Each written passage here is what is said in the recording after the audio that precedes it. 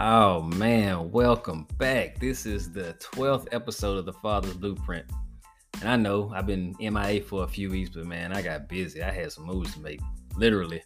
Because if we don't prepare and plan properly, life got a habit of getting in the way of a lot of things we want to do for ourselves. And that's what happened to me.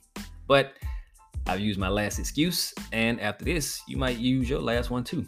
Oh, and to those who were keeping me accountable, asking me where the next episode was, what's up with the podcast, I definitely appreciate you. So here we go, talking about creating a safe space. Now, a lot of y'all out there probably like me, where you got a routine that you stick to every day, and whether it's a healthy one or not, is what you've grown accustomed to. It's what's comfortable to you. And you probably got a similar routine for your kids where they go to bed around the same time, get up around the same time, eat around the same time, and do whatever they routinely do, like clockwork. And there's nothing wrong with routine, right? Healthy routines are beneficial to your mindset and your overall productivity. But how much attention or emphasis do you put on your environment? Or to go one step further, what were the circumstances under which that environment was created? Now, that's an important question to ask because your environment influences your physical and emotional well being, your anxiety, your stress, even your social interactions, man. And that's just a few of the factors. Because, well check this out. Around this time last year, in June, damn near to this day, life changed for me in a way that I never suspected it would. I had an offer on a house I was selling, and I had bought just probably like 6 months ago to this day. And selling a house is cool, but not when you're selling it because of a failed marriage. Anyway, the marriage is over, the house is sold, and Bryson is staying with me, so I got to find somewhere to move quick. I went looking at apartments, and some had like long wait times. So honestly, I took the first one I could find and it looked nice. Don't get me wrong, but I had to have somewhere to go and I picked there. So big sigh of relief there, right? So I moved to this place, not because it's where I wanted to go, but because I was in a rush. And at the time, I was full of negative emotions about what had happened to me. And it's not just me that was affected. Bryson and I'm sure the other kids were affected too. But Bryson's living with me now. So we move in, we get set up, and it's a decent little spot. Me and my little homie, we make the best we could out of a broken situation. Or so we thought. My neighbors upstairs was horrible. I can't tell you how many times I had to go up there and ask them to keep it down, or how many times I had to call a courtesy officer to tell them to come keep it down. And it's like they had no lives, like up banging around, fighting, arguing, playing video games, loud as hell, all damn day and night. They made me turn petty because I had to get up at 6:15 to get Bryson ready for school. So I get up first thing in the morning and start vacuuming or washing a heavy load of clothes like some towels. Hell, a couple of times I even vacuumed my ceiling, man. And I don't feel bad about it either. I just don't care. But in an environment that, for one, was tied to the memories of a failed marriage, an environment where me and my son can't even get a decent night's rest on a consistent basis, and a place where I rarely get the peace and quiet I often want. There's no way either of us could have been the best version of ourselves or just truly be happy. And that's what matters the most. I'm an adult, so I can navigate, I can compensate, I can adapt as needed. But for children, it's not so easy. And a lot of times they depend on us for that guidance on how to navigate their environment. And as a parent, that's part of the job description, create a safe environment for my kids. But don't get confused on what a safe environment is. Like traditionally speaking, right?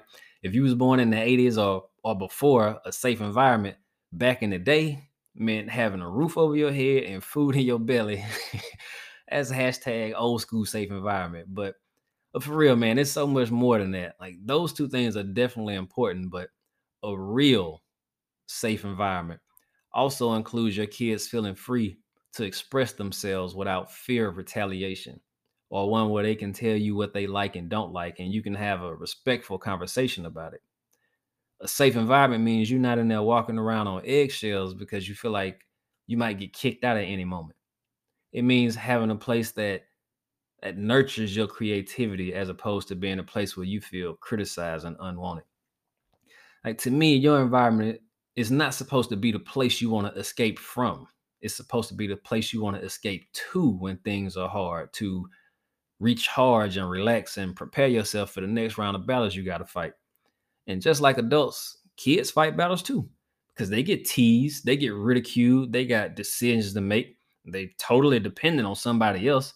They have pressures from the outside world and parental expectations to meet. So they need a safe environment more so than an adult, in my opinion, because with a healthy environment comes healthy boundaries. And I'm just not learning, but also actively trying to teach that to my kids as we go. And I think it's working because so last week I'm giving Bryson a bath. He's got his toys and now he's got his whole bath experience going, right? And I try to participate with him most days. But anyway, we playing with the toys. I'm splashing a little water on him, and some gets in his eyes. I'm like, "What's up, dude? What's wrong?" And he was like, "You splash water in my eyes." And me joking with him, I respond like, "I splash water in your eyes? No, that wasn't me." And he was like, "It was you." I said, "Well, we just playing. It happens when you playing." And this little dude, he 4 years old. He'll be 5 next month. He responded to me by saying, "I don't like when you do that because it burns my eyes." And I just paused for a minute, like shocked, sitting on the side of the tub. And I said, "Okay. Well, I apologize. I didn't mean to splash water in your eyes. And next time I'll try to be more careful. We got a deal?" He said, "Okay." And we went right back to playing. But for me, in that moment, it was almost a teary-eyed moment, but at the same time, like a proud recognition that my son feels safe enough with me to express the things he likes and the things he doesn't like. So whatever I'm doing to make him respond this way, I need to keep it up. And I thank therapy for that response because traditionally speaking, myself included, in another time, I would have responded with attitude or by trying to assert dominance by saying something like, "Who you think you talking to?" But that would be basically suppressing his feelings and emotions, creating an unhealthy environment, an environment where as he grows in life, he won't feel comfortable talking to me or expressing to me. And all I'd be doing is indirectly teaching him how to keep his emotions and feelings inside. I've been the parent that hasn't always created a safe environment. And I've been a husband that was part of a marriage where having a safe environment just was not a thing at all. And it makes you feel horrible. You feel alone. You feel like you have no outlet and no control. And all the emotions you deal with, they just fester. Now, since I've moved, and it's only been a short time, the healthy environment emotionally is there for my son. It carried over, but now he's benefiting from a healthy physical environment as well.